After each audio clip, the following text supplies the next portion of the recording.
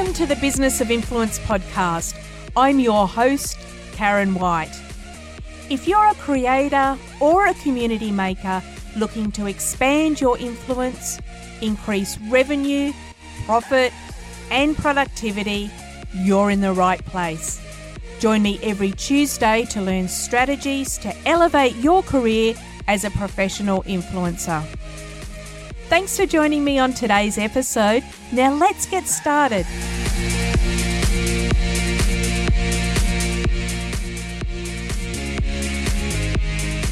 Welcome to the very first episode of the Business of Influence podcast. I have to say I'm feeling a little uncomfortable and quite outside my comfort zone as I'm recording this podcast. So I'm hoping I will settle into this rhythm nicely as I start to deliver some really important information to you about developing your career as a professional influencer. Now, I'm recording this podcast in the midst of delivering a very significant campaign. This campaign took over 7 weeks for us to negotiate and just review the brief and discuss and negotiate all the elements of that brief before we even got to content creation. And it reminded me that every campaign, regardless of how significant or how small, it all starts with understanding the brief. So it seems appropriate that for episode 1 that we start in understanding the brief. So welcome to the episode. Today I'm going to cover off around 14 or 15 points that you need to consider at this very first stage of engaging with a brand. Now, I know it's really exciting when something pops up in your DMs or your messages to say, hey, we really love the work that you're creating, the content that you're creating, and we want to collaborate with you. But we do need to temper this excitement and really explore what it is that the brand wants to work with you to deliver. And 14 or 15 points that we're going to cover off in this episode might seem like a lot, but really as a brand scales up campaign work, there can be hundreds of negotiating points. So these 14 or 15 points are probably the most commonly dealt with matters that you'll need to consider when understanding your brief. Not to jump ahead, but in future episodes, we're going to talk about pricing your campaign and working through a step-by-step guide to that. But first of all, we really need to understand what it is you're pricing, and that is why we're talking about understanding your brief. So point number 1, what content deliverables does the brand require? It seems pretty obvious to start there, but have they specified what content? So is it one TikTok post? Is it one Instagram post? Is it one Instagram post, one TikTok post, and 4 Instagram story sets? Point number 2, are the content deliverables clearly defined? So the brand might have said one Instagram post, but they could be asking for an Instagram reel. And then they might expect that that Instagram reel is displayed as an in-feed post. They might want an Instagram carousel post with 9 frames in it. They might require an Instagram story, but the story is required to have a minimum of 5 frames. Has it been specified whether the content is static, so photo, or video content? And continuing on this, has the duration been defined?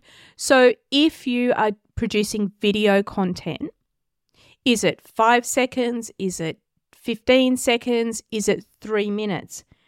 What is the duration of any video content that is required to be created by you? Point number 3, are you required to demonstrate a product or service in the content? It seems pretty natural that for most brand collaborations, you are going to have to demonstrate or discuss some sort of product or service. It's usually a product.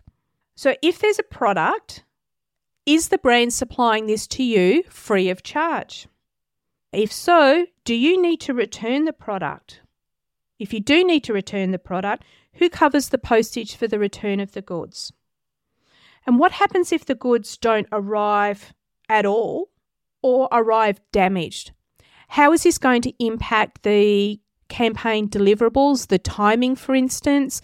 Is there provision in there for the brand to have to resupply them at no charge once again? You don't want to be shortchanged or not be able to complete a campaign due to a third party not delivering the goods to you so you can create your content. So we need to cover that off. Point number 4, are you required to boost any content? Now, generally, if you're dealing with a brand that has an agency or in-house team, they'll be familiar with boosting content and they'll do this through the party platforms or perhaps a Spark code or a collaborator post on Instagram. Occasionally, you'll be required to arrange the boosting of your content yourself. So you need to ensure that you are paid upfront if you are to spend any money on advertising. Additionally, if boosting content, you need to know whether the brand will be supplying the audience information or whether you need to determine the audience information for that boosted content. Point number 5, will the brand be publishing the content on their channels, so on their social media or digital channels? And will this be organic display of the content or paid distribution of the content on their channels? It's important to know if it's organic or paid because this will all feed into the next step of negotiating your fee. Point number 6, will the brand be publishing the content on any third-party channels? And this kind of feeds into point number 7. Is there paid distribution of your content on third-party channels? Generally speaking, if it's going out on third-party channels, there is a paid component to it. So you need to consider, where is that content that you're creating going to be distributed? Is it just in a local area? Is it statewide, nationwide, international? Often, if it's social content and they're boosting it, it's going to go out to a fairly wide audience. So you need to understand how that content is going to be used. But there's other ways that the content can be distributed and shared. They might be using audio grabs for radio, or they might be taking a quote and using it in print or billboards. They might look to use that content on their website, television, in-store point of sale material. There's lots of ways that a brand can use your content to create additional content for their purposes. So you really need to understand what's going to happen. This folds in really nicely to point number 8, ownership rights of your content. Is the brand asking for ownership rights of your content? If so, do you really understand what they're asking for and what rights you might be giving away? It's rare that I would allow a brand to have any ownership rights over content because generally the fee that's required to be paid for them to receive the ownership rights of your content is quite significant and the brand's not willing to part with that fee to gain those ownership rights. So often you can really negotiate out this term from any brief or contract that you've been presented with that's requesting for ownership rights. Point number 9, what is the term of the campaign? Is it clear when the campaign starts and when the campaign ends? Is it clear how long that the brand might be using the content for through their organic or paid distribution? Do you need to display the content on your own channels for a certain period of time? It's really important that you understand the term because, first of all, and obviously, you can put that into your content plan or your content calendar and you know that you've got paid content going live during this time. But you also need to know when the campaign's over and any rights that the brand might have or any obligations that you might have in relation to that content is clearly well and truly over. So make sure the term is clearly defined. Point number 10, do any exclusivity provisions apply?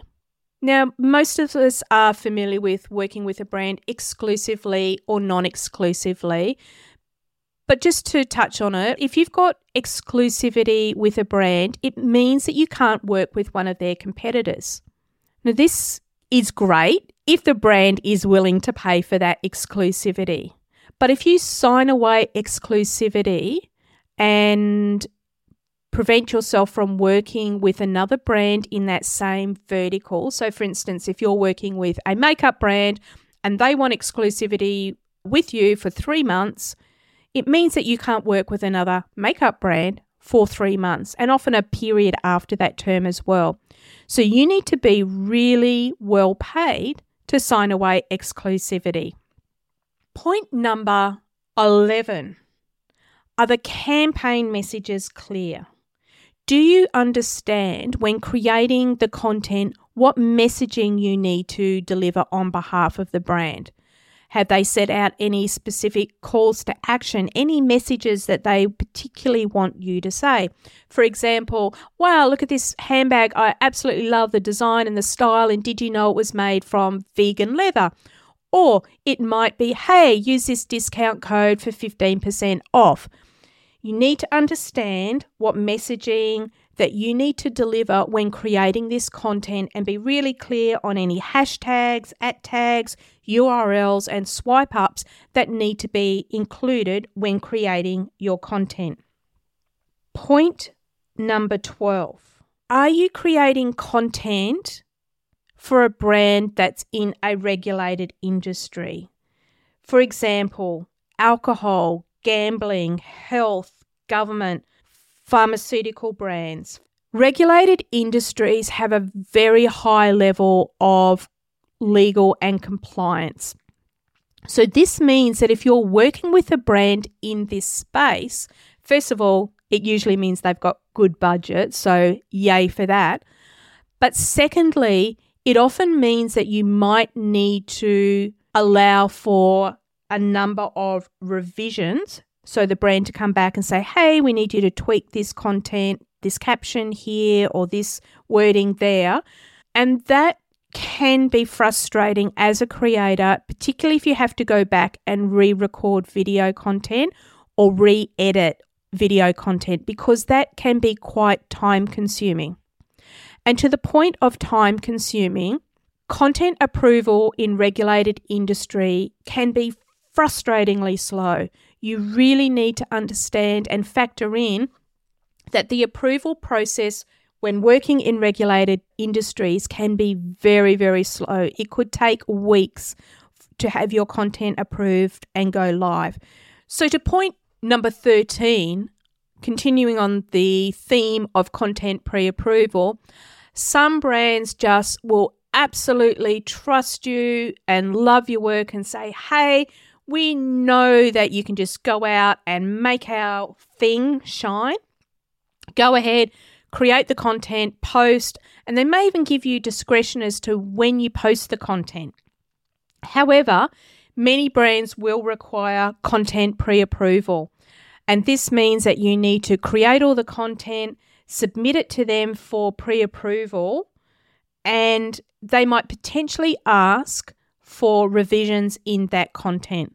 So when you're looking at your brief, consider, is the brand requesting for you to submit your draft content for approval, and consider how many revisions you'll provide to them that are consistent with the fee that you negotiate. Now, sometimes you can negotiate that content pre-approval and just say, look, I will create the content in line with the content that you see on my TikTok channel here, on my Instagram feed there. But try and negotiate it out if you can. But if you can't, you need to factor in the content pre-approval process to your fee. Point number 14, you need to consider the objective of the campaign. Now, you might be thinking, hang on, what do you mean? What I mean is that brands, particularly brands at agency level, will have a clear objective and outcome they're hoping to achieve in working with you. And that might be a brand awareness campaign. So something new, a new product's coming into market and they want people to be aware of it. Okay, so you're educating your audience on this fantastic brand. But they might also be wanting sales results from you in this campaign. Sales campaigns are the most tricky to price because, the brand is setting a very high expectation around specific outcomes that they're wanting to achieve. And you need to understand or separate your remuneration from any sales results. They might want X number of sign-ups, so sending your audience over to a link and that they are getting X number of EDM subscribers or some sort of download ebook or download X. So they might want a conversion tactic in place. They might simply want traffic to a URL or another destination. They might want follower growth. So it's really important to consider what is the objective of the campaign and is your remuneration for your time and effort and expertise as a creator sufficiently being paid and separate to any remuneration that you might get from sales results. And finally, to point number 15, at the end of the campaign, will you be expected to provide any reporting on the success of the campaign?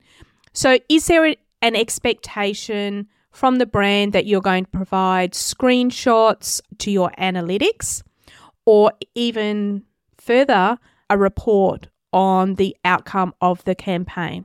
Now, often brands will use the platforms or third-party tools and analytics to have insights to the campaign success, but also some brands will want to have screenshots provided by you to the results you've achieved from your campaign.